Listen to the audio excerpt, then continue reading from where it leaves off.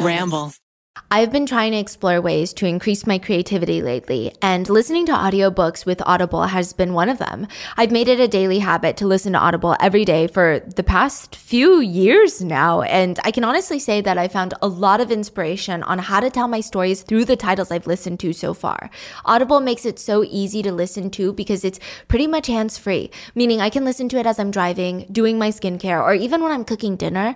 I don't need to set aside a specific time because I can pretty much listen to Audible whenever and wherever. Finding a new title to listen to is as easy as picking up my phone and scrolling through the app. They have thousands of titles to choose from, and you can easily sort by specific genres like romance, thrillers, or even nonfiction to find titles that pique your interest.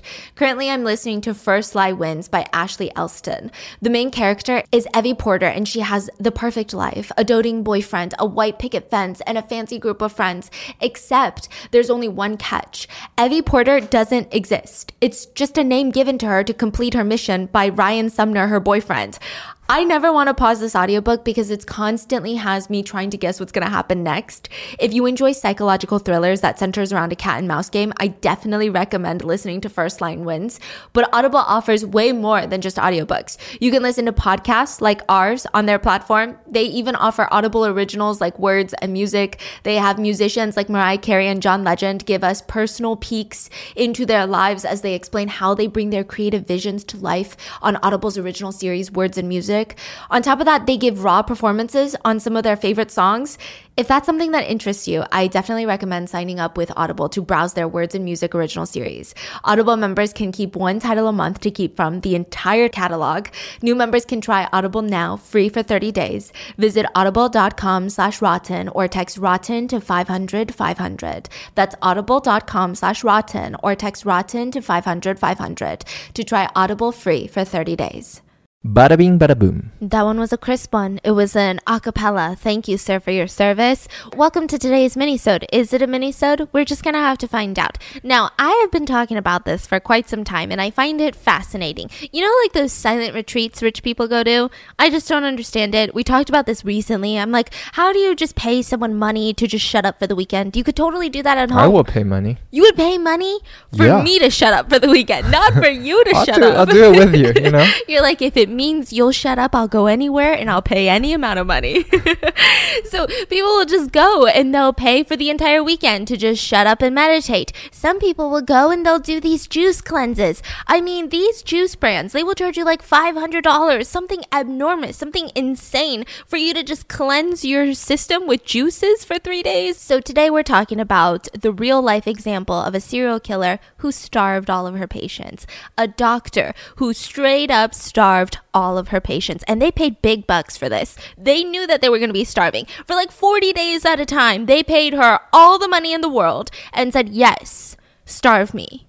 Fascinating, no? Now, a couple warnings. I just want to say that eating disorder trigger warning, there's not going to be eating disorder talk per se, but it does heavily involve food, heavily involved weight loss, and all of that stuff. So if you're sensitive to that, please, I don't want to like trigger anyone. And then secondly, I do talk about fasting in this one a lot, and I want to say that fasting for religious purposes is a completely different reason. A lot of these people went to this doctor because she claimed, I can cure you. You got that cancer? I can cure you. You got tuberculosis? I can cure you. You have AIDS? I got you, boo thing. Like just all of that. She was making everything. She said everything is a result of overeating. So the cure is to not eat at all. That was her thing. That was like her slogan. She says the human vice, the worst vice that humans have is overeating. That's how we're all going to die. But she's eating. But she's straight up eating.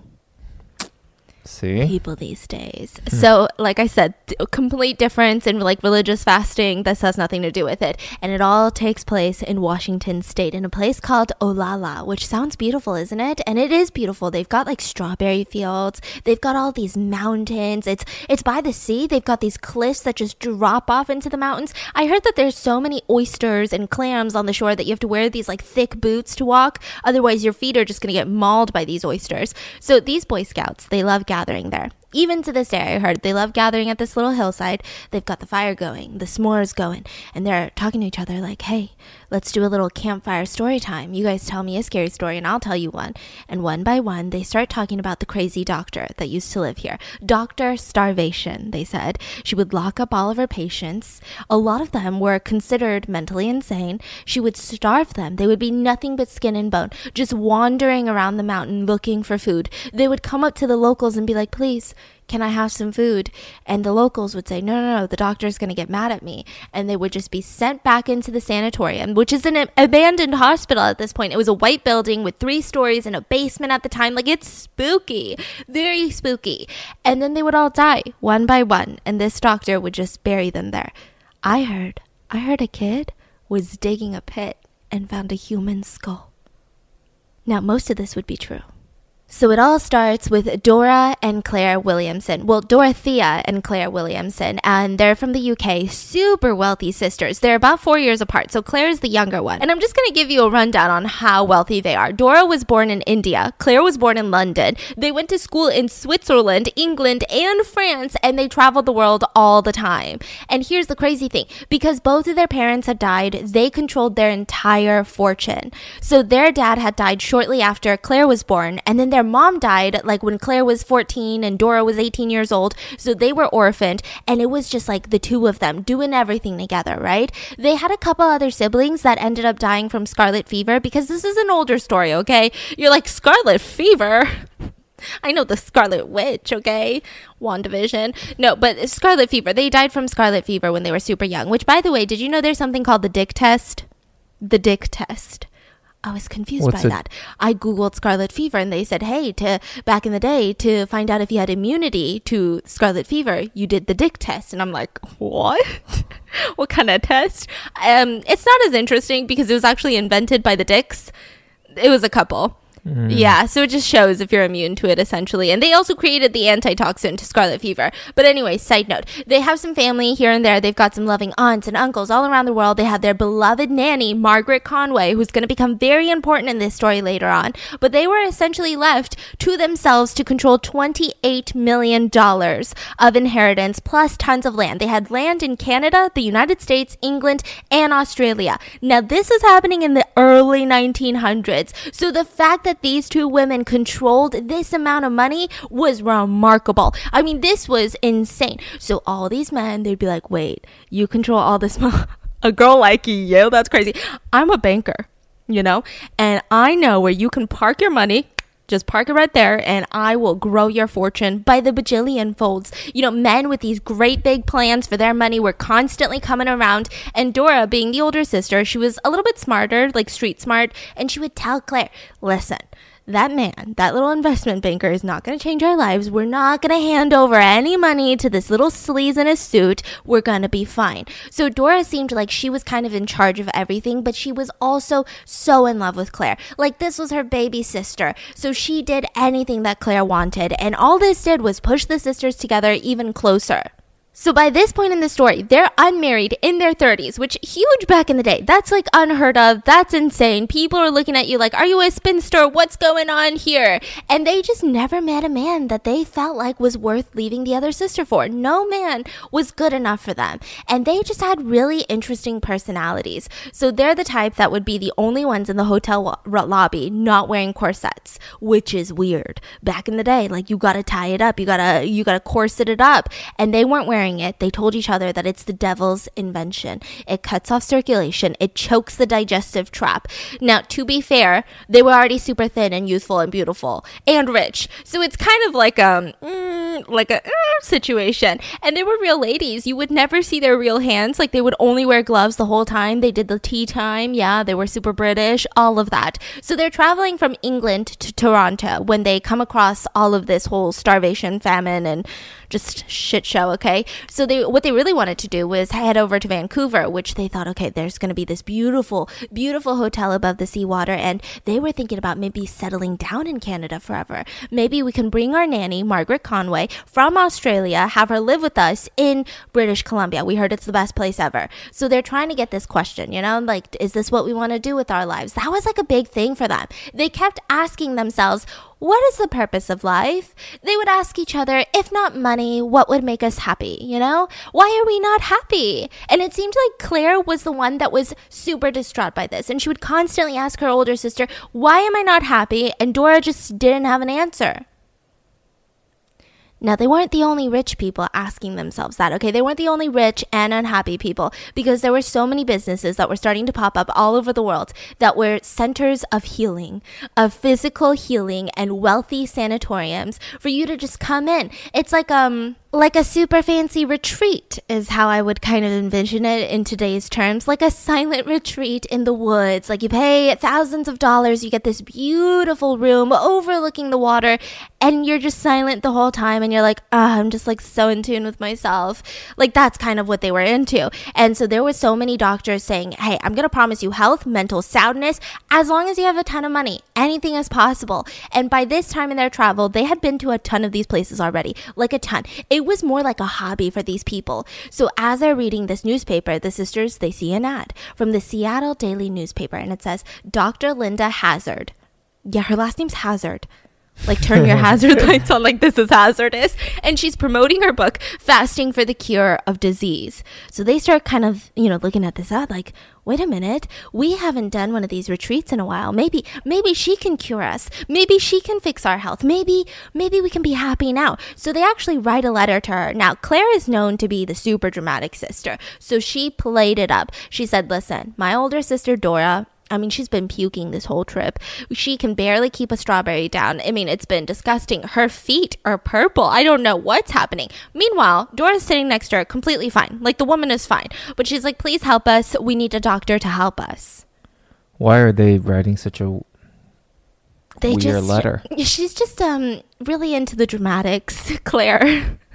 Huh, okay. Yeah, and she also seems kind of like a hypochondriac in a little bit. So a few days after they send off their first letter, because there's no phones back in the day, they get a package at the hotel, and it's the book that Dr. Hazard, Linda, had written. And they read every single word of that book, like from cover to end, everything. And she just talked about how every single disease was caused by dietary factors. And the only solution is the fasting treatment. The only disease is impure blood that's caused by impure digestion, and that leads to other diseases. So all you have to do is cleanse your body. All you have to do is reset the foundation. Just like, get all the toxins, get all of the poison out of your butt. That's it. So the sisters, they fall in love with this. They were already vegetarians. They're not crazy super foodies at this point. And they always thought that modern medicine was for fools. So traditional doctors, they know better. It's just better to go the holistic route. That's kind of the vibe that they were on. So they're reading this, and they're thinking to themselves, well, what if she's our doctor? And they both kind of get giddy at the idea. Like, we've never done a fasting treatment before. That sounds new and revolutionary. Look, on the book, it says that she is the only certified fasting specialist in the whole world. That sounds fancy, doesn't it? Well, why, yes, it does, Claire. So they start kind of hyping each other up about this. Now, inside of that book, they find this brochure, and it says that she's opening up a Hazard's Institute of Natural Therapeutics in the countryside of Seattle, in a town called Olala. They were like, well, doesn't that sound like a song? They're like, well, let's ask around. Do you guys know about Olala? And everyone's like, oh, yeah, it's lovely. There's fresh air, there's seawater, there's wooded parts. It's almost like a forest. It's beautiful. I heard Seattle, like all the wilderness around Seattle's beautiful. Wow. A retreat in the woods, and we do this new treatment with this world-renowned fasting specialist. What do you think, sister? Should we write her back? So they immediately write her back. Like, we would love to come to your sanatorium. We want to be your patients. We're so sick. Please take us in. Now, what were they sick with? That was the question I had the whole time. Dora's condition, the eldest sister, she believed that she had swollen glands. She said that she had so much pain in her knees. The London doctor told her that her uterus had dropped back into her spine, and her ovaries were inflamed.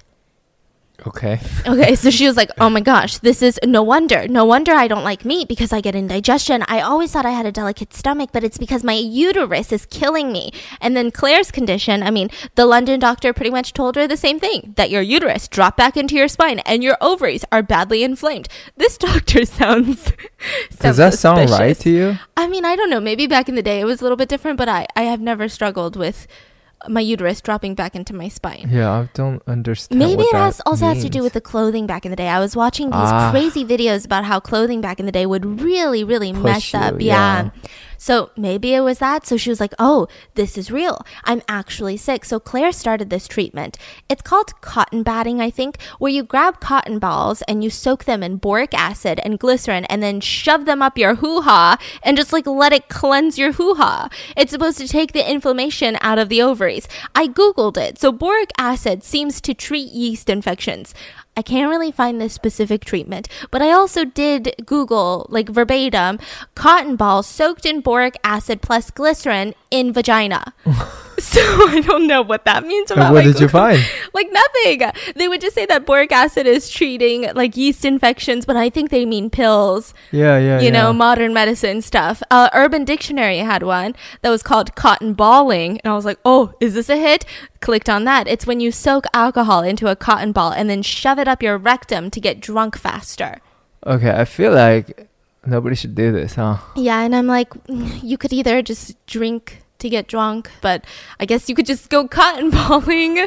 It's weird. So she hated this process of, you know, putting these cotton swabs up her hoo-ha. I mean, who would like it? So she started asking that doctor that prescribed this other questions, like, where else am I sick? Where else should I feel pain? And she felt like the doctor didn't know. So she was like, you're a phony doctor. Modern medicine is all a scam.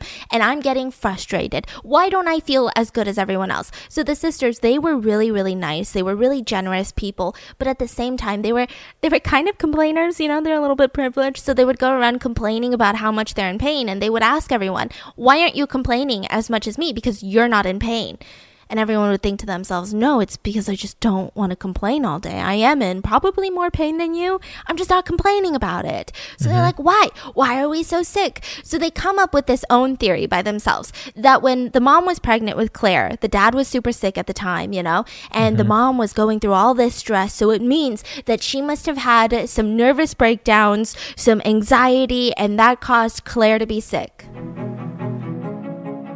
Are you carrying a credit card balance month after month? Listen, I know the pain. You're not the only one because high interest rates make it so hard to pay off your debt. But Upstart can help. You can actually join thousands of happy borrowers who have made it to the finish line, to that final payment. Upstart is the fast and easy way to pay off your debt with a personal loan, all done online. So whether it's paying off those credit cards, consolidating high interest debt, or funding personal expenses, over 500,000 people have used Upstart to get a simple fixed monthly payment.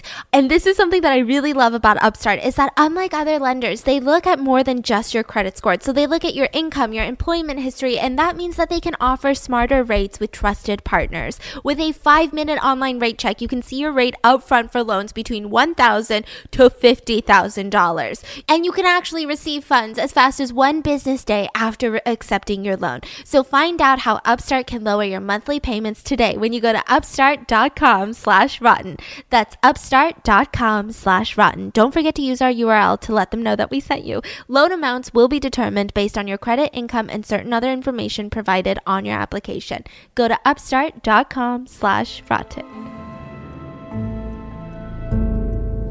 A close cousin of theirs said that being rich is the cause of all their problems. Claire and Dora are ill because they can afford to be ill. Yeah. Which I kind of agree with. So while they're waiting for letters, they're just drinking gallons of water because they're on this new thing called water therapy where they drink multiple gallons of water a day. It's just called hydration. It's just called life, okay? And they get a letter back from Dr. Hazard, and she says, stop immediately what you're doing. Stop shoving those cotton things up your hoo-ha. Don't do it. Get on the fast because it will permanently get rid of all of your problems. But the only way that I can know for sure if you come to Seattle and I do a personal exam on you. And that's pretty much what she says and sends them an invoice for $150. And that was that. So they get hooked. They like permanently get rid of all of our problems. So they start writing back to her more. And they're like, please let us come to Seattle. We want to stay in your sanatorium. And that's when she responds and says, look, the hospital isn't finished yet, right? But you know, I have this office in downtown Seattle, and you could get a furnished apartment. You know, I could get one for you. Probably, maybe, let's say like $1,700 a month. Now, I do charge for my office visits close to $1,700 a month. So I guess total that would be about $5,000. If you need extra help, I charge for extra, you know, consultations. But I guess you could come to Seattle. Does the doctor know that they're super wealthy? Yeah. Yeah, because you can just tell. So in the 1900s, by the way people write, by their postage, by their, language, and the fact that, they told them we're from the UK, we're traveling. Yeah. It's crazy. So she's like, yeah, I guess you could come. The sisters get so excited. And she says, here's what you do for now. Only drink vegetable broths. Do not eat any bread. Just drink vegetable broths and do daily enemas, which is where you cleanse your butthole and your colon.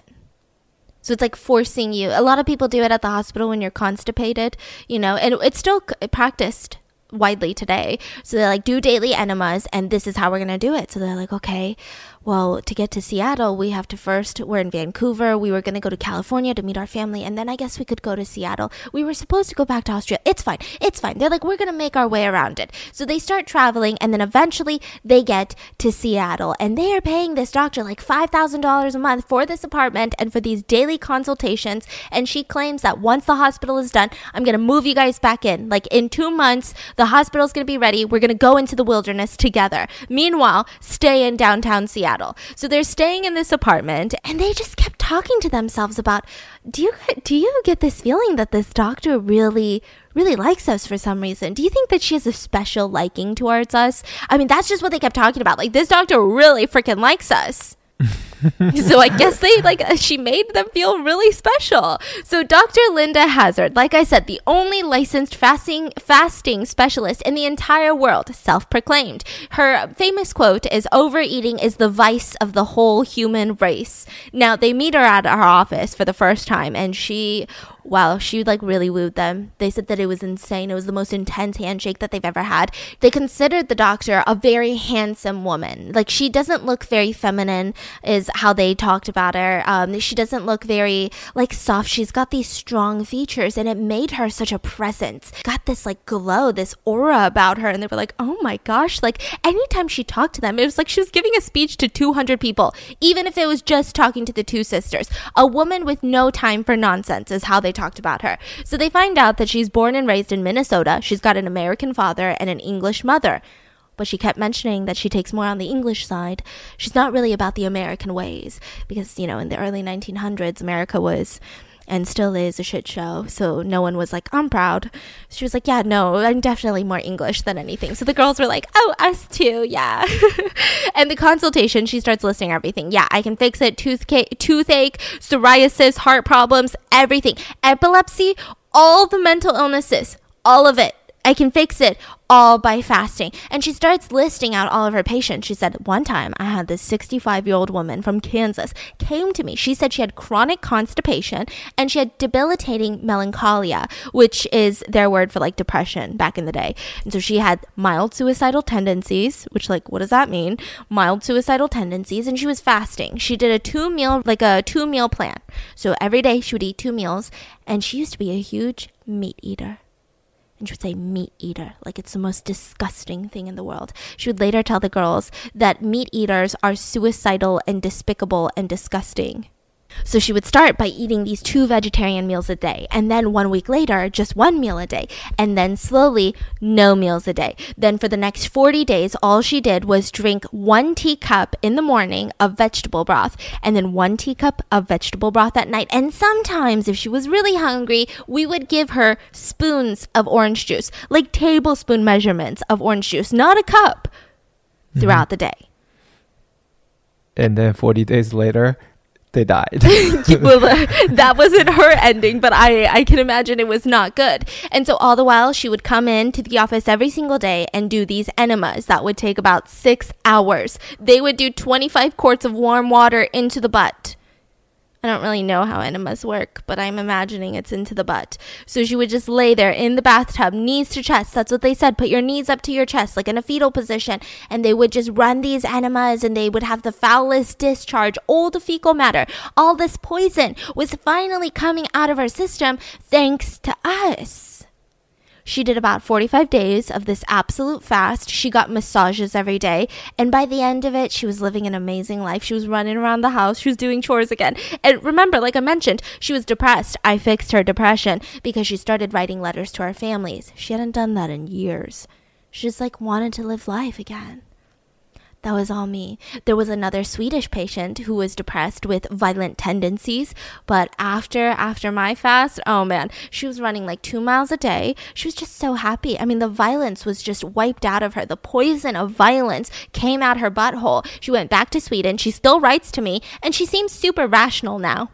That's how she phrased it. She seems super rational now. As in like, okay, cool, thanks. And she's like, all right, well, girls, those are the testimonies. We have no time to lose. We must begin the treatment right away. Wait, what? We're not going to have like an exam for our health? Because that's what doctors do. You get an exam and then you see what's wrong with us. No, not necessary. It's no use to do an exam. So they asked. Yeah. And she's like, nope, not necessary because fasting fixes everything. So why would I need to find out what's wrong with you when I can just fix you by fasting you, by starving you? So they're like, I mean, I guess that makes sense. They said, well, your first massage is today. So they sit down, they strip naked, and their massages are really strange. It's like a mixture of like, I don't know if they did this back in the day, but like a chiropractor, but like violent. Like Ted Bundy is a chiropractor. So she would hammer her fist into their back, head, and forehead, just like nonstop, like essentially punching them. And she called it their massage, and she would have to do this every single day, and it was really painful, and they whimpered, but they kept thinking to themselves, maybe this is the point. Maybe it's so painful that it takes our mind off of food. Wait, she's punching their head, their forehead, the back of their head, and their back, like on their spine. Okay. Yeah, and then later on, she would actually knee them like dough. That's what everyone who witnessed it said. Like, she would just rub their arms back and forth like you would a dough, like when you knead dough. So this is her revolutionary massage, okay? So she says this with fasting and with the daily enemas, you're going to be cured in 40 days. That poison is just going to come out of your body and you are going to be cured of anything, no symptoms ever again. So the vegetable broth in question, I'm thinking, okay, tons of vegetables, all the nutrients, maybe add a little ginseng in there.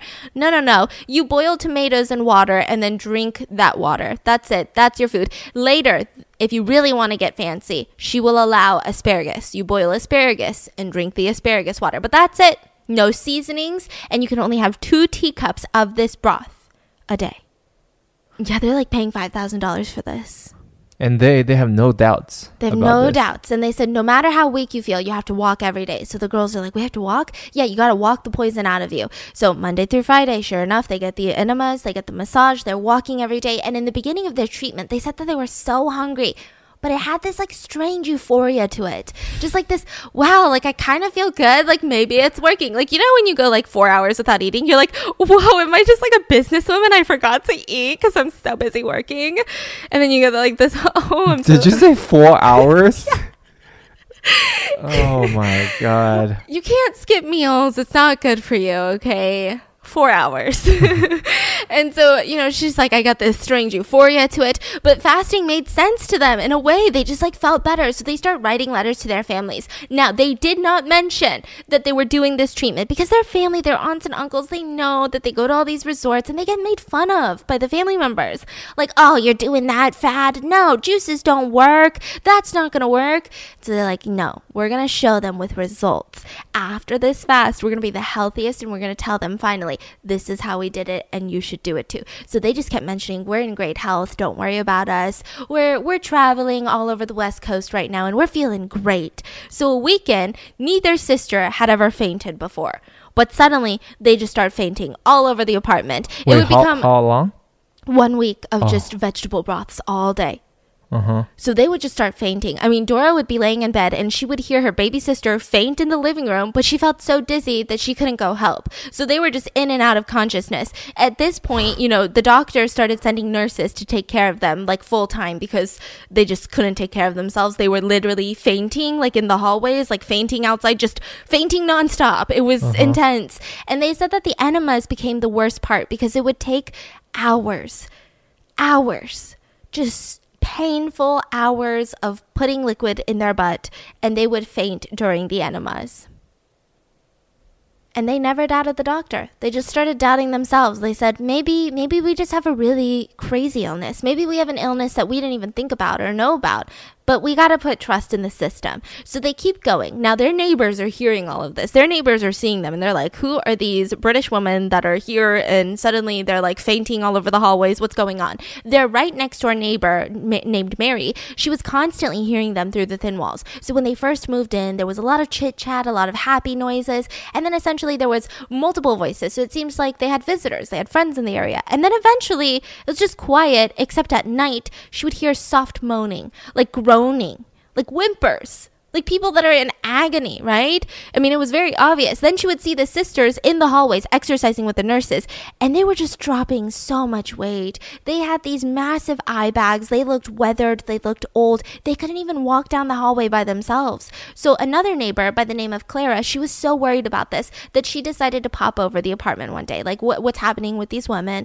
Maybe I can do something. Maybe I can talk some sense into them. That was kind of her vibe. And Dr. Linda was there with all the nurses, and she just sees Dr. Linda beating on these women while they're groaning. So she straight up says, I mean, that seems like a severe treatment. Oh, no, on the contrary. It does her good. It promotes great circulation. Okay. So she's just standing there like, well, Dora, do you want me to like do something for you? And while she's talking, to Dora, she hears the doctor talking to the nurse about a patient that had recently died. And she kind of insinuates that they need a bigger kettle because she wants to dismember the deceased person, like do an autopsy. And it was just really strange that she's casually talking about this with her other patients. So one day she asked Claire, doesn't the treatment hurt? And Claire told her neighbor Clara, no, it's the most beautiful treatment. So odd. So they really, really believed in it. And people say that Dr. Linda was just one of those people. Like that, it's kind of like a cult leader type vibe, yeah. Right? Now, Mary wasn't really allowed near the girls, the right next door neighbor. Like when the nurse was there and the girls tried to talk to Mary, which they did on multiple occasions, the nurse would just like rush them away. And she's like, why? Like, why me? Like, it seems like the nurses are close with the rest of the neighbors, but why do they hate me? And then she's like, wait, I think I know why. Because one of her closest friends by the name of Mr. Harrison had gone to Dr. Linda and he had died. So Linda performs an autopsy on him and she's like, well, he died because he had all these illnesses. Look at his liver. It was so bad. And they're like, no. His family's like, we need to do an autopsy. So they bring him in to like their own autopsy specialist. And they find out that the cause of death was starvation, lack of nourishment. But the police couldn't do anything. Because they're like, well, he's a full-grown man. And Linda's like, well, I didn't deprive him of food. So this neighbor is secretly investigating, you think? Yeah, so the neighbor's just kind of concerned, but also in the early 1900s, there was this strong vibe of, it's not my business. Now, Dr. Hazard, at this point, when the girls start getting a little bit more delusional, she starts sinking her little greedy claws in. She starts getting sketchy. She starts targeting Claire and saying, hey, I know. So Claire was the one that was more devoted to her, the one that was more technically trusting by the two sisters. And she started telling her, it must be so hard for you to handle your affairs in a strange city in this strange country. You must never talk about business with your sister Dora, right? It wouldn't be good for you right now in your situation. Don't talk about business. It'll stress you out. Just keep it to yourself. And if you need to write letters, you're too weak. I can have my attorney come in and take the dictation to write your letters to your bank, to your family, whoever you need it to. I can also store your valuables in my safe, And when the girls heard this, they didn't think anything of it. They didn't think it was strange. And they said no, not because they didn't trust her, but because, they're home the whole time. Like, they didn't feel like there was a safety threat at this apartment building that they're staying in. So they said, no, it's totally fine. But eventually, Dr. Linda would ask so many times that they were like, okay, like, I guess if it makes you happy. So they handed over all their land deeds. They handed over all of their expensive jewelry. And right before Dr. Linda left, she said, well, what about the ones you're wearing? And they pulled off the diamond rings that they were wearing. A lot of them were heirlooms. They had about $150,000 worth of jewelry. And they gave it to her, and she says, well, I'll keep it safe for you in the safe. And she leaves. Then she would keep asking the sick girls, is there anyone who controls you guys? Is there like a man that has authority over you? No, that's strange and different. Oh, Now, the nurse at this point starts secretly going to the neighbor because she starts panicking. She's like, this is strange. I did an enema on Claire and look at what's inside the bucket. Like, imagine running down the hallway with this bucket. And she's like, this came out of Claire's butthole. And the neighbor looks and it's like got these like white milky particles all up in it. And she's like, what? That's weird. Has she eaten anything? No, just like clear broth. So I don't know why this would be in her system. I mean, it's been like 30 days that she's eaten something. Well, what do you think it is? So they kept thinking to themselves, it seems strange, but it feels like the girl's body is like eating itself. That's all they could think about. So the nurse is freaking out. Yeah. Okay. So the nurse eventually goes to another doctor behind Dr. Linda's back, which is like the worst thing you can do technically in this, whole, I guess, work structure. And she's telling him Claire is feeling super sick. She's fainting. It's been 30 days without food. Dora has gone 40 days without food. And she's becoming like delusional. She's rambling. She's confused all the time about where she is. And I don't know what to do. So the doctor's like, well, I know what to do. Fucking feed them, you idiot. And so she's like, well, I can't. I tried. I tried to give them some milk, some raisins. They won't have any of it unless Dr. Linda tells them. It's like they're absolutely under her control. I don't know what to do. Well, he's like, well, I don't believe in this method. You got to do something because these girls are going to die. So this goes on for like 2 months.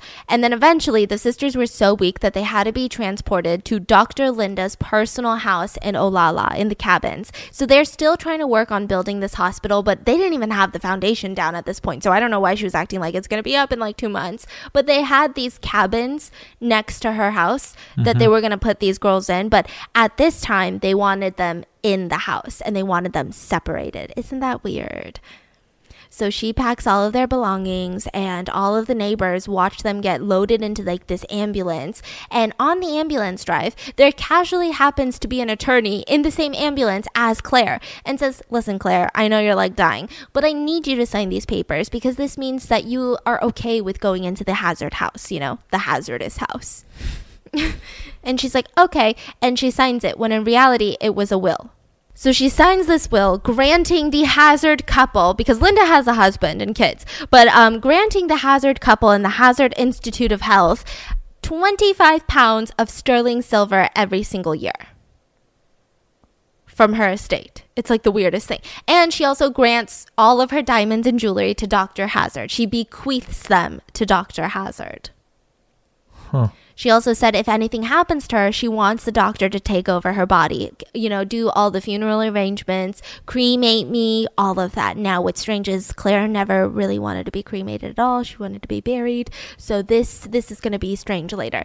And she's barely able to sign it, but she does. So the ambulance staff, they help, the two sisters into the doctor's house. And they estimated that these 30-year-old women weighed less than probably 60, 70 pounds each. It was bad. So they're placed into these 2 separate rooms in the attic, and it was, close to 2 months since they'd eaten, and they were just laying in bed all day. A lot of people who saw them said it's like watching 2 damp loaves of bread just laying in bed. They couldn't move. They couldn't do anything. They weren't even like human at this point, and it was nothing like they imagined. Like, it's beautiful, but the hospital's not there. It's just like a bunch of cabins, and they're living in the doctor's attic. Like, this is not what they were expecting. So from the minute that they got there, the doctors told them, you can't see your sister. You guys have to be separated. So they told Dora, Claire is really sick.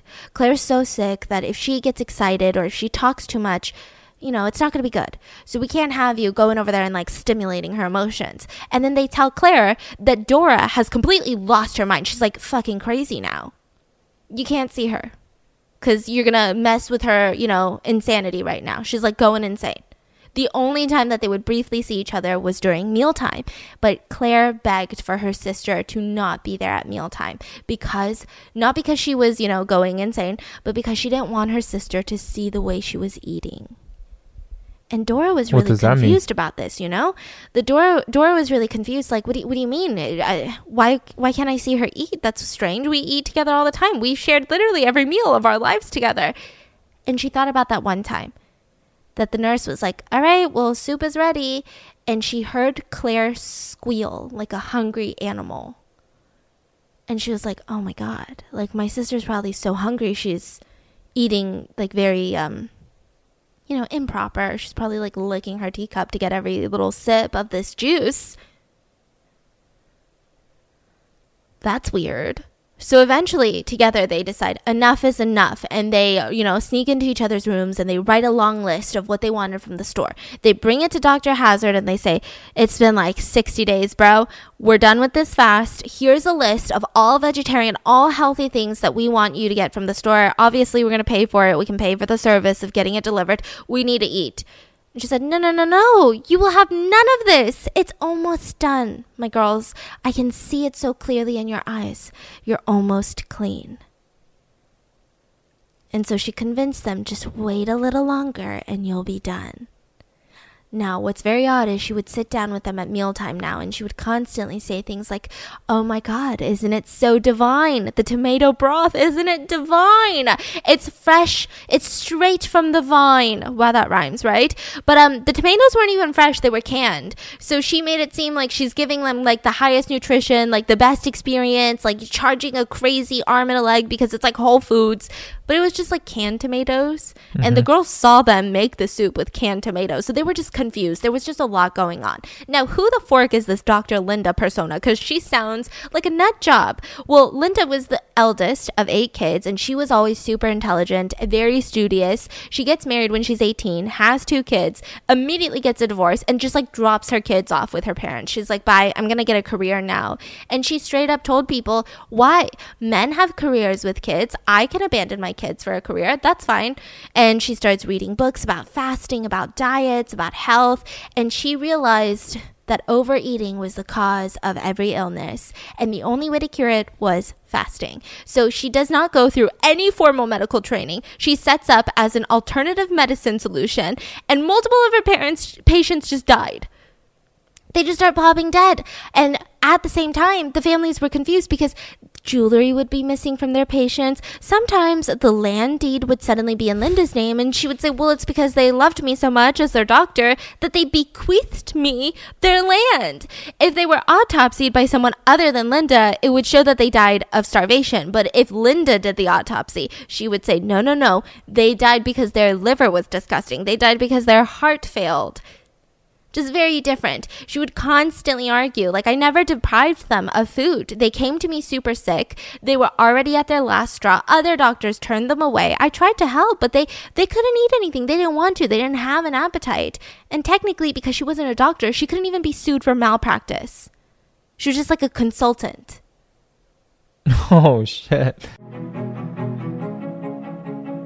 Sometimes I get so nervous before doing something that I don't even end up doing it at all. And what I find helps me is talking to someone about it. That has been like a real game changer. And that is what I've been using BetterHelp for. It will assess your needs and match you with your own licensed professional therapist that you can actually start communicating with in under 48 hours. It's not a crisis line. It's not self-help. It is professional counseling done securely online, which is super cool. So they have a broad range of expertise available, which may not be locally available in a lot of areas. And the service is available for clients worldwide. So you're like, well, how does it work? So you log into your account at any time, anywhere, and you can send a message to your counselor, and you get a timely and thoughtful response. Plus, if you want, you can also schedule weekly video and phone sessions, which I find to be like the highlight of my week sometimes, which sounds lame, but it's not. So you won't ever have to sit in your uncomfortable waiting room that you have to do with traditional therapy. BetterHelp is committed to facilitating great therapeutic matches, so they make it easy and free to change counselors if needed. It's actually more affordable than traditional offline counseling, and financial aid is available. BetterHelp wants you to start living a happier life today. So make sure to visit betterhelp.com/rotten. That's betterhelp.com/rotten and join the over 1 million people who have taken charge of their mental health with the help of an experienced professional. This podcast is sponsored by BetterHelp, and Rotten Mango listeners can get 10% off their first month at betterhelp.com/rotten. Yeah, so then her husband, Samuel Hazard, he is a business manager, gifted musician, teacher, military man in the past, annoying ass bitch in the present, just like the worst. He was married when he met Linda, and he decides that he's going to gaslight his wife out of his marriage. So instead of getting like a proper divorce, he's like, okay, here's what I'm going to do. I'm going to marry Linda, and then I'm just going to go up to my wife one day and be like, hey, did you know we're not married? And the wife was like, yes, we were. We literally had a ceremony in the courthouse. Like, we didn't have a whole wedding because we were trying to save money, but we were married. And he's like, no, you're not my wife. And she's like, are you kidding me? Like, I'm your wife. So she goes to the court, and the court, I guess he had bribed the court system, and they're like, yeah, no, I can't find the papers anywhere. They had been living together. And she's like, What? what? Like, what do you mean? I'm not your wife? So she decides, okay, I'm not doing this. Her dad was actually an Iowa senator. So the whole family was like, we're taking his ass to court. So they take him to court. He was charged with bigamy, which means that you get married while you're married, which was illegal. I don't know if it still is. Huh. And he went to prison for 2 years. Nice. So when he gets out, he's still with Linda. You said, nice. So when he gets out, he's still with Linda, and they decide, well, let's start traveling to Washington. We're going to start our own hospital. We're going to treat these patients. Now, there's a legal loophole in Washington, which means that Linda was able to get a license and be called a doctor to practice alternative medicine. So in Minnesota, where she was practicing and consulting, you couldn't get a license as a doctor unless you went through formal training. But Washington, you could. So this attracted a ton of patients. I mean, she started putting international ads everywhere. Canada, Sweden, Switzerland, places with like shit ton of rich people. She was like, look at my fasting treatment, and people just started coming to her and starving to death. She would take over guardianship once they got 2 weeks. They would sign over like, hey, yeah, you're my guardian because I am too sick to control myself, like to make good decisions for myself. They couldn't run because they couldn't eat. She would usually have them in this secluded, isolated cabin in Olalla, and they wouldn't have access to writing utensils. They wouldn't have access to a phone or anything. Well, did they even have phones back in the day? But like, they couldn't even write their family. So they weren't allowed to eat. They would just rot there, and then they would die. This is after the sisters or before the sister? Before. So before the sisters, there was probably about 12 murders that took place. Yeah. And then most of them would be rich because she charged a pretty penny. So these people that came, I mean, they brought most of their belongings because that's what you do back in the day, especially when you don't know how long you're going to be there. And she knew they had money. So she would like brainwash them. And these were all rich people trying to find a purpose, like trying to find health and happiness. And she had a ton of admirers. Even people whose significant other died from starvation were like, nope, yeah, for the time being, he was fixed for sure. I love Dr. Hazard. What? So meanwhile in Australia, Margaret, the girl's nanny since they were like 1 year old, right? The lifelong nanny of the family. She gets like a telegram randomly. And it was like, hey, come to Seattle. Claire. And it was like, what? Like, this is out of nowhere. I mean, I know that they were supposed to be traveling. I thought they were in Canada. They never mentioned Seattle. Why would they be in Seattle? So she grabs all of her things. She rushes. Yeah. Are the girls finally realizing? So it seems nobody to this day knows how Claire got that telegram out. A lot of people imagine that somehow she snuck out and found a local and begged them and gave them money to like ship out this telegram because the doctors would never have, right? Yeah. So she gets... There's address and everything? Yeah. Okay. So she's like, oh my gosh, this is insane. What's happening? She grabs all of her stuff and she's like, oh God, did something happen to someone? Or like, this is so short. She never even said anything about Dora. What's happening? She gets there. She gets to Seattle. Now at this point, I think Claire had told the doctors that their nanny is coming. Margaret's coming. So Dr. Hazard's husband, Sam, picks up the nanny and just casually mentions to her like, oh yeah, let me take your bag. By the way, Claire's dead. She's like, what? What? I mean, I literally got this telegram like 2 weeks ago. I got on the fastest, transportation here because it takes 2 weeks. Yeah. And what? And he's like, yeah. And he just goes back to reading the newspaper. So she's like bawling her eyes out. And what about Dora? She's fine. Anyways, you can talk to my wife about it. So he brings her into Dr. Linda's little office and she's sitting there waiting and she's freaking out. Like, this doesn't make sense. Claire's only like 30 years old, like 33 years old, healthy, in great condition. I mean, she had some little small sicknesses, but even Margaret was like, she wasn't really sick. Come on, right? And so she's like, this doesn't make sense. And Dr. Hazard comes in, sits down and says, well, Claire is dead. But doctor, that doesn't make sense. Yeah, well, she came and told me that she's either going to be cured or she's going to die. There was just no hope for either of them. What? Yeah, I did her autopsy and her liver was so hard I couldn't even puncture it with a knife. Her intestines were so small, so infantile. Do you want to see her? So Margaret's like, yeah, I want to see her. Good, because I have her embalmed. So they go into the little morgue section, which I don't even think it was a section, right? And they see Claire. And it was a complete stranger. It wasn't even Claire. So she's like, that's not Claire. And she's like, yeah, it is. The disease changed her. No, I literally grew up. I raised Claire. Yeah, well, it is. It might be the grief. You're probably in shock. Maybe you've never seen someone embalmed. So in Australia at the time, they never embalmed anyone. They just like put them into the coffins fresh. So she was like, it's the embalming process. I guess it changes the physical appearance. That's scary because that's another dead person, basically. Yes, which we'll get into. And so she's like, yeah, no, that's Claire. She's like, okay, I don't know what this doctor is saying. Let me see Dora, because I need to talk to Dora. So she's like, all right, well, she's staying in a cabin, so let's go. So they go to the cabin. Now Dora has been moved from the doctor's house to a nearby cabin, and it looked more like a chicken coop. That's what she said. It's not a home for a person. Definitely not a sick person. It just seemed like just really, really shitty. And she's like, this doesn't make any sense. And she opens the door and she sees Dora. And Dora looked so bad. It was almost like if you buy one of this is how they describe it, like a skeleton, like a skull, and then you get a wet white sheet and just kind of put it on top and then pull it back. Like very you can see every bone, the eyes are sunken in, but the eyeball is bulging out. Her lips were so thin they were barely there. Her cheeks were hollow. Her stomach was concaved. Like, it was bad. And so she's like, Dora, like, what is going on? Let me see you. And Dora just started yelling at her. Don't touch me. You'll be horrified. I'm getting better, okay? So there's no point in you looking at me and getting upset because I'm getting better and I'm getting stronger every day. So she's like, this is not okay, Dora. No. So she starts staying there. She starts mailing out letters to their uncle. So Dora and Claire's uncle, who lives in Portland, Oregon, which is really close by. So she's like, you need to come. Like, I don't know what the fuck's going on. Like, I need help. So he gets on a train, goes there, and he sees Claire. And he's confused because he's like, that's not Claire. The doctor's like, well, yeah, it is. It's like, that's not Claire. No, it is. I get it. You're like really sad. Grief, shock does things to people. Yeah, that's your niece. What? Okay, well, let me see Dora. No, you can't. She's mentally insane. Why is Dora mentally insane? Menopause. She straight up says menopause. That's why she's mentally insane.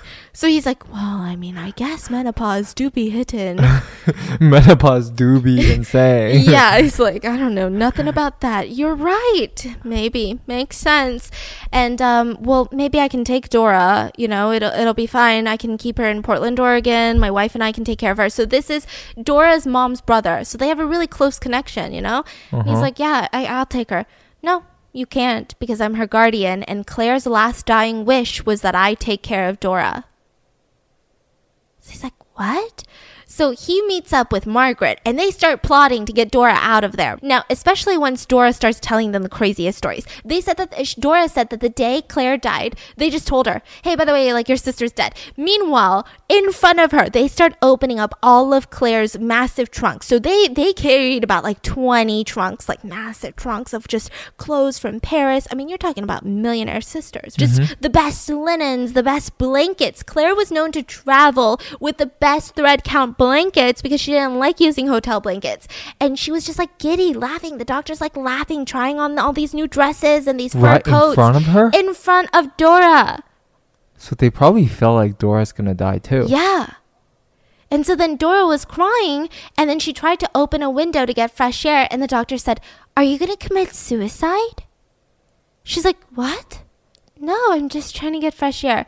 Oh, because a lot of patients commit suicide, especially because your sister died.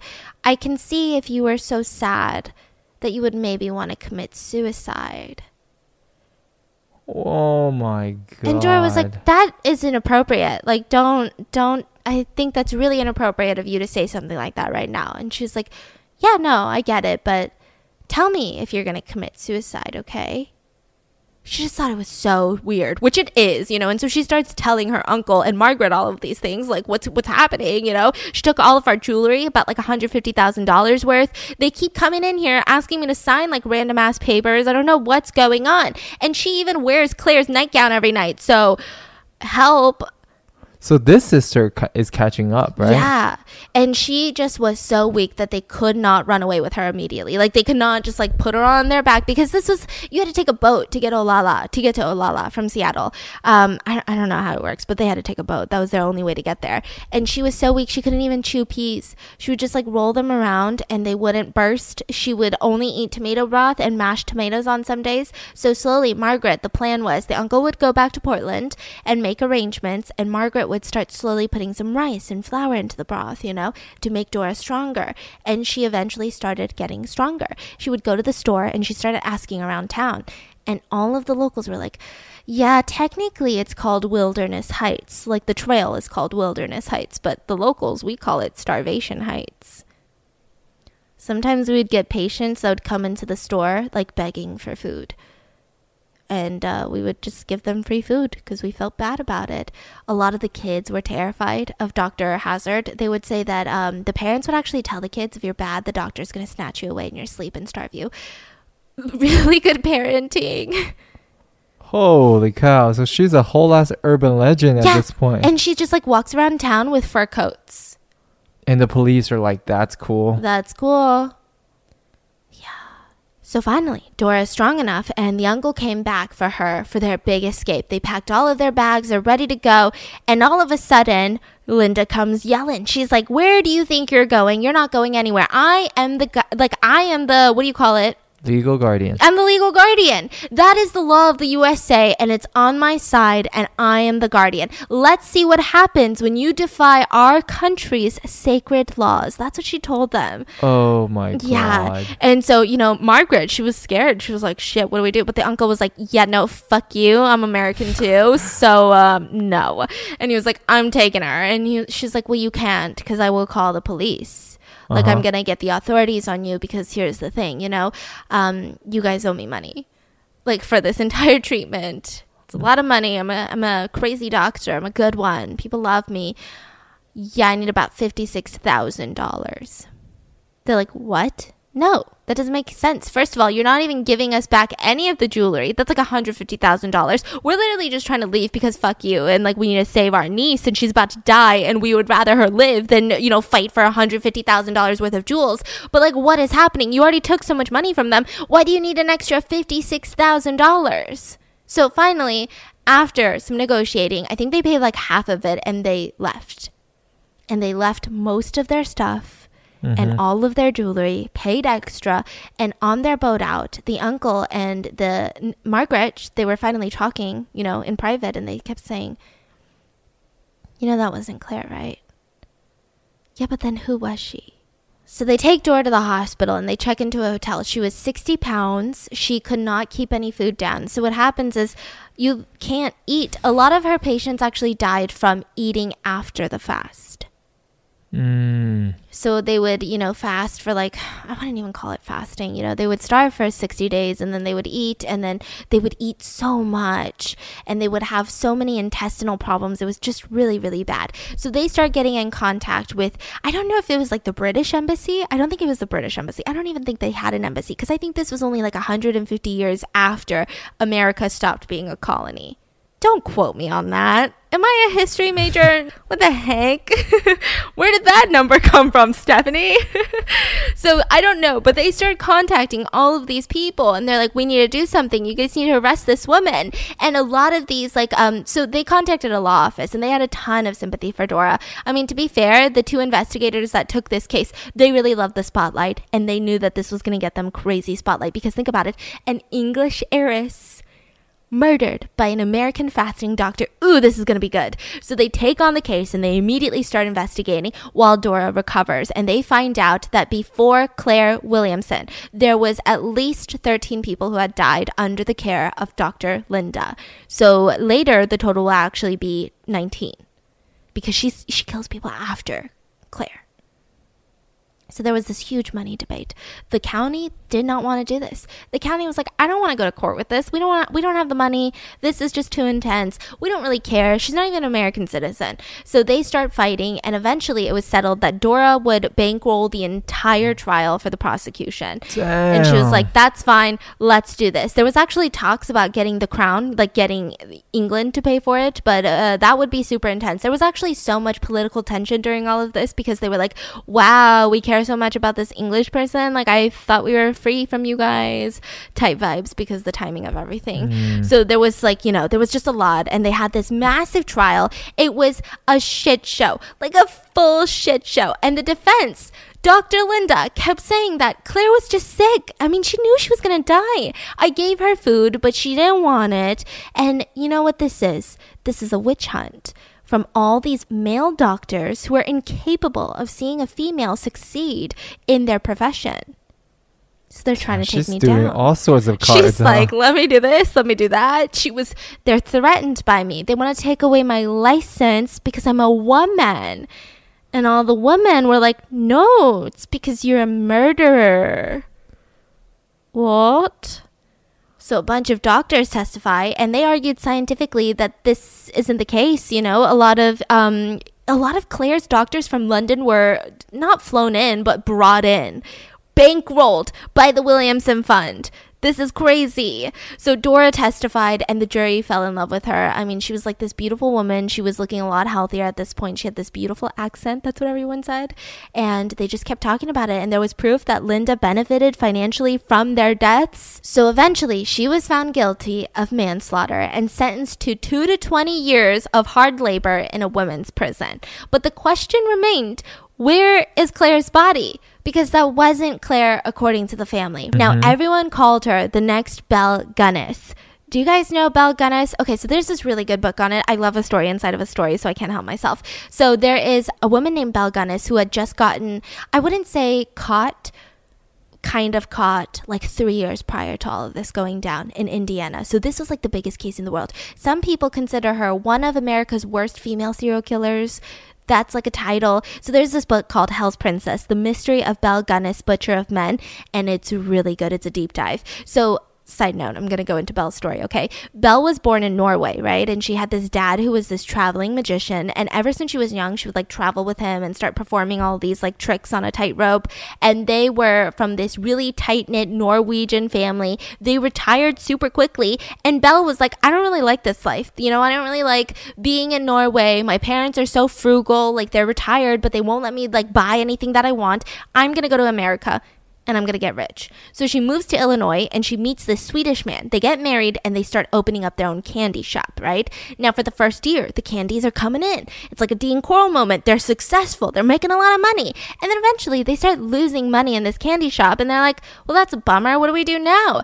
And then around that time, that Belle is like, well, what do I do? The candy store just like gets lit ablaze. Just like falls to the ground in flames. And the investigators come out and they're like, well, this was insured, so we need to investigate because there was nothing inside of this candy factory that would cause for this fire to be so massive. But they could not find any proof that it was arson. So they paid them out the entire insurance money. And Belle loved the taste of insurance money, okay? So her husband had these 2 life insurance policies. So the first one, it would end, let's say it ends on Sunday. And then he had another one that would roll, right? But that one would start Friday. So there was only about like 2-day period where both of the insurance policies were active, the old one and the new one. And of course, guess who plops dead on one of those days? The husband should have saw that coming. Yeah, like, come on, dude. Those are like the most dangerous 2 days of your life. You got to get out of there. You got to go on a business trip. And so, yeah, he plops dead. And he just casually dies. And she's like, well, he had a cerebral hemorrhage. Can you imagine, like, if you die and I just tell the police, well, he had a cerebral hemorrhage? Like, you're so guilty. Well, she said that he came home with a headache, and she gave him this powder to make him feel better, to get rid of the pain. And then she did some errands. I checked up on him. Oh my God, he was dead. So the authorities, they ruled it a heart failure, and she got paid out close to $200,000 in today's in today's money. So she gets the fork out of town because his family is starting to get suspicious of her. And she uses this insurance money to buy this massive farm on the outskirts of Indiana. And that's where she meets Peter, her second husband, who's also a Norwegian-born immigrant. And this was perfect. They get married. Now their happy marriage doesn't last long because Peter had an infant from a previous marriage. And he was like, well, you're my new wife, Belle. So do you mind taking care of my baby while I go to work? So she's like, of course, I love children. Child ends up dead. She's like, I don't know what it was. Probably Cott's death or whatever, sudden infant death syndrome. Oh, well. And they move on. This is just like the other serial killer, the woman. Yeah, and then they move on with their life. And then Peter uses all of his money to open up a little meat market for them. And they start working in there. And then one day, Peter is reaching for his slipper. And there was a sausage grinder on a shelf, on a really high shelf, and just fell out of nowhere, and it bonked his head.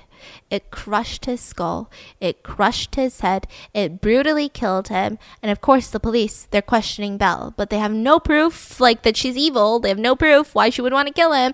And they ruled it an accident. And a lot of people say she's kind of like Linda. That's why people kept making this comparison. She was so confident and determined of a woman who's like, I don't need no man type of woman. But you just can't even question what she's saying because, when people say things so, yeah, the sky's red. You're like, yeah, it's red. And then you're like, no, it's not. Wait a minute. Hold on. Can we backtrack right there? Because I feel like you try to why did you tell me it's red? She's one of those people. So she gets another $80,000 for his death. And then she starts sleeping with the farmhand, the employee. She starts sleeping with him. This is really important. And we know this because anytime he would get drunk, he would go brag about it in the streets. He'd be like, guess what? I'm sleeping with my boss. And people were like, that's not really that cool because she's not even that pretty. She butchers her own pigs. Just wait till Wednesday's episode, okay? She butchers her own pigs. That's what they kept saying about Belle. And she has these 4 children. And then one day, one of these children just disappears. 15-year-old Jenny just vanishes. Neighbors are confused. They're like, we should call the cops because that's weird. So the police, they come and question her. And she's like, well, she's in California. Just getting a better education in California. So again, they don't do anything about it. This is really important. And then she decides, you know what? I'm kind of lonely. I'm going to put out these ads. So she puts out a personal ad in the papers, which sounds crazy, but I'm thinking that's what Tinder is. It's just an ad.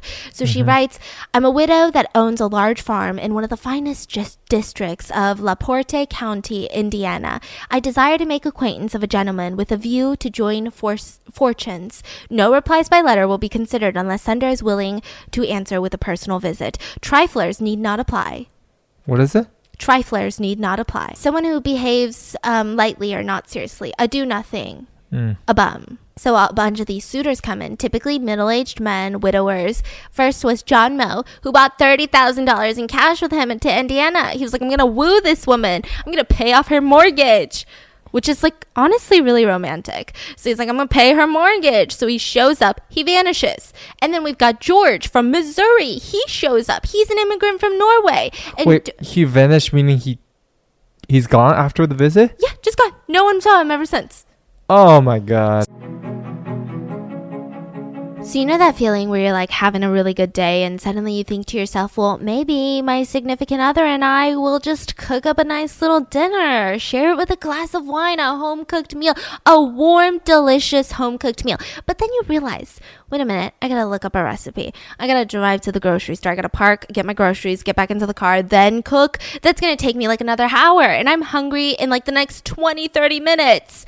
Well, fret no more because I'm about to introduce you to HelloFresh, which is America's #1 meal kit. So with HelloFresh, you get fresh, pre-measured ingredients and mouth-watering seasonal recipes delivered right to your door. You get to skip those grocery store lines. You get to skip all of that recipe writing and printing, and you can just make these delicious home-cooked meals that's also affordable. We can actually enjoy cooking and get dinner on the table in about 30 minutes or less. They also have meals, if you're super busy, that you can get on the table in 20 minutes or less with lightning prep recipes. They've got quick breakfasts, they've got lunches, perfect for any busy schedule. They have over 25 different recipes to choose from every single week, and my favorite, my all-time favorite, is this mozzarella crusted chicken that comes with these potato wedges and these perfectly cooked tomatoes. If your mouth is not watering right now, Oh, it's so good. And the best part about all of this is that their fresh ingredients are sourced directly from the growers and delivered from the farm to your front door in under a week, contact-free, of course. Or if you have specific wants and needs, don't worry because they have delicious, low-calorie, carb-smart, and vegetarian options available every single week.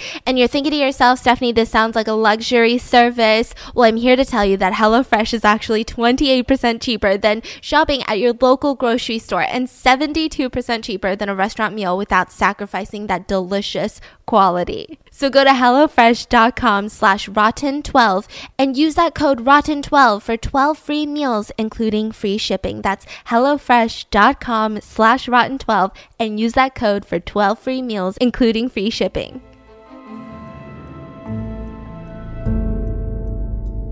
So then we got, George Anderson, who comes from Missouri. And during dinner, she kept asking, well, are you going to pay my mortgage? Which is like really romantic dinner talk. And he was like, yeah, I'll pay it if we get married. So that night, he goes to bed in the guest room. And in the middle of the night, he opens his eyes because he feels a presence. And she's just standing there with a candle in her hand because this is like the 1900s. There's no electricity yet.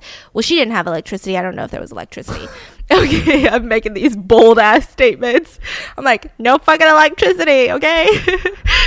So she didn't have electricity. She's got this candle in her hand and she's got this like sinister look in his face. So he's like, what are you doing? Mm-hmm. And she just makes eye contact and leaves the room calmly. So without even packing his stuff, he just flees the house, takes a train straight back to Missouri, and just like leaves. Then more suitors come. There was an old B. Budsberg, a widower from Wisconsin, and he was last seen at the Laporte Bank getting several thousands of dollars worth of cash. Never seen again. Andrew, he started writing to her and they started talking about life, and she was like a sweet talker. These were some of her letters. No woman in the world is happier than I am. I know that you are now to come to me and be my own. I can tell from your letters that you are the man that I want. What? So he brought out a check from his savings account, about $80,000 in today's money, and he brought it, started visiting her. He disappeared. And about $80,000 was cashed into Belle's account. So he disappears. Now, around this time, the farmhand that she was having an affair with, he starts getting jealous. Like, what's going on, Belle? I thought I was going to have a sugar mama. I thought this was going to be the whole setup. Like, why are you dating all these other people? I thought we were the real deal. So she fires him. She's like, you are out of line. Get the heck out of my farm. And Andrew's brother starts reaching out to her. And she's like, well, where's my brother? I know that he was at your farm. Where is my brother? And she's like, well, I can help you look for him if you come on over to my farm. Weird. So then around this time, I think a lot of the stuff was closing in on her. Andrew's brother kept hounding her. A lot of these family members kept hounding her. So she goes to an attorney and she tells them, I'm scared for my life. I'm scared for my children. My old employee is threatening to kill me. And not long after that, her entire farm was set ablaze.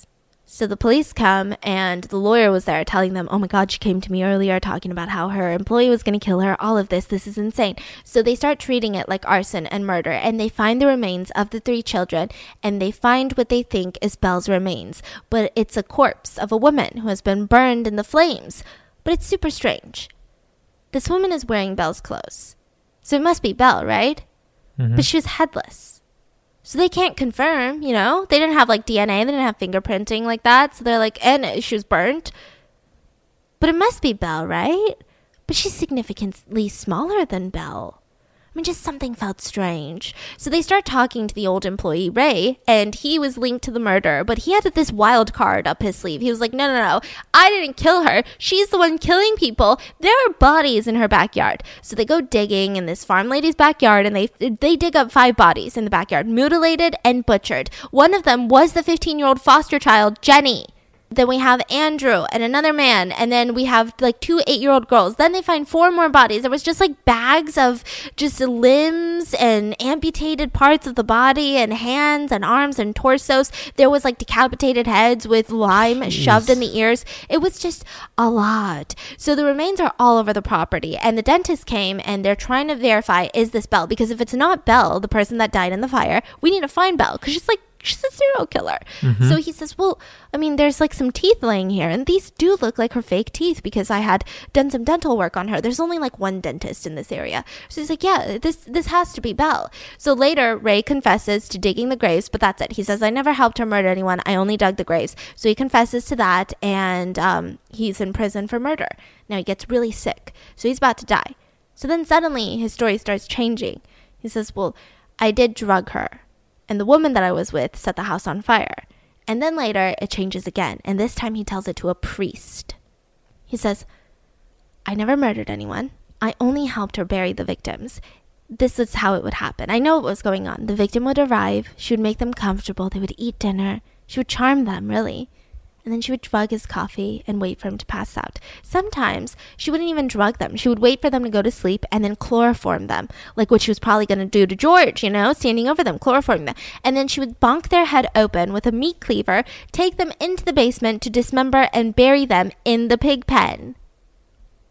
And he claimed that the headless lady lured her to the farm, hired her as a housekeeper, was like, listen, lady, come, I'm Belle Guinness, be my housekeeper, I'll pay you a bunch of money, but then ended up drugging the woman, bashed her head in, decapitated her, disposed of her head in a local swamp, removed her own fake teeth because she had dental work done, placed it near the body so that it could be identified as Belle Guinness, and then chloroformed her own children, took them to the basement, set the place on fire, and Ray knew this because he was waiting to whisk her away. This is like a plan that they plotted together. He was waiting. They were going to get into the car together, drive off into the sunset, make sweet, sweet love. But then he saw her run into the woods. And he was like, that's weird. So at this point, she was like a really rich woman. She had murdered, he suspected, 42 men. We don't know the number for sure because this is such an old case. And she had close to, in today's money, $6.7 million if she had actually murdered that many men. Now, the police check her bank account. It was almost all completely drained right before the fire. She was also cited by a bunch of people in Mississippi and Los Angeles. So the children were positively ID'd, but the headless corpse never was. But they buried her next to the first husband because they didn't know. Maybe it is Belle. So in 2007, yeah, so recent, okay? So in 2007, they got permission from the descendants of Belle Gunness's sister. So a bunch of ancestors later, they said, okay, yeah, you can exhume the body in the grave to put an end to this crazy mystery that America is concerned about. And they compared it to an envelope flap on a letter that they found at the farm. But there wasn't enough DNA. So they could not. They don't know. Yeah, they can't even compare because there's not even enough of Belle Guinness's DNA anywhere. I'm sure if they really wanted to, there's got to be a way, but I think it would be so costly that no one really wants to. So anyways, they started comparing Linda to the next Belle Guinness, and it was like this whole thing. And she had her medical license revoked. She only spent 2 years in prison. And then the governor of Washington gave her a full pardon. So she decides, you know what, I'm going to move to New Zealand and write another book. She made a shit ton of money in New Zealand, moved back to Olala, and finished her 3-story beautiful white hospital and called it the School of Health because she doesn't have a license. So she can't call it like a hospital or a sanatorium. When she got out of prison and then resumed back to the hospital? There was at least 3 to 4 more patients that died afterwards of starvation. And that's just the ones that we know of. That's just the ones we know of. So 3 years after that, the place mysteriously burned down. And when I say mysteriously, the locals came and they were like, well, we know that the couple has spent so much money on getting the best of the best in there. So let's go help them. So they start bringing out all this expensive stuff from inside of the fire, throwing it out the window for the couple. And Sam was just like, don't do that. It's fine. It's insured. They weren't even freaking out. So it just feels mysterious. So another 3 died on that property, and then another patient had died under the care of just reading her book. And the reason that this person didn't come to Linda was because they didn't have money. So Linda didn't want to take them on. Okay. So then Linda gets super sick. She decided, you know what, this is going to be my last thing that I'm going to do is I'm going to fast. And I'm going to show the world that I'm right. And she fasted and ended up dying.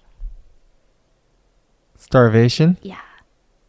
Now, nobody knows the true estimate of how many people that she's killed. It's estimated to be around 20 to 40. But that's just all we know. And Dora moved back to England, got married, but he tragically drowned. And she never remarried again. And she died in her 70s. It's a weird story. I don't know how to feel about it. What did Dora say any more about the whole thing, or not really? I mean, she did say that this person is just so charismatic. And they're just promising you health. They're promising you this. And she said, like, everything makes sense. At the time, it made sense. Like, because even today, there's so many people who do juice cleanses. And they're like, well, it makes sense. I'm cleansing my body. Getting rid of all the alcohol that I drank at Coachella. I mean, juice cleanse has its, like, scientific... I think it's scientifically proven to not work. Oh, seriously? So essentially what I read is that your liver just cleanses your whole body, or your kidney. There's an organ that literally the whole purpose is to cleanse your body. So technically, if you really want to cleanse, you can still like eat and cleanse. But there's different cleanse, right? There's so many different types. Yeah, I don't know. I can't make a statement because I know nothing. It's very interesting. I guess this is like a lifelong thing. Maybe when you have too much money, you start getting bored and start doing these very odd, strange things, like the silent retreat that I'm talking about. It's true, yeah. And then you just gotta like find a way to like fix yourself, I guess. Your brain does things. Let me know. What are your thoughts on this case? And do you really think, do you consider her a murderer? Some people don't. Some people think that this is a situation of really, really bad malpractice, of just the law not working in people's favor. I think these are the worst type of murder. Yeah. Like the murder that with a shell. You know, in the name of medical practice, in the name of saving you, in the name of this, that. And they don't get the consequences because, by law, they're okay. Don't you think? And what's the difference between her doing this versus her being a regular doctor and then killing 20 people on her free time? Not a big difference at all. Yeah, I feel like this is worse. Yeah, 20 people died anyway. That's true. And she still had followers till the day that she died. Like people who were devoted to her, who said that her method was the right method. Don't do anything said in today's video because you'll literally die. People died from this. It's crazy. And I'll see you guys on Wednesday because that one... Just wait till Wednesday. It's insane. And I hope you guys enjoyed this week's mini-sode. Bye.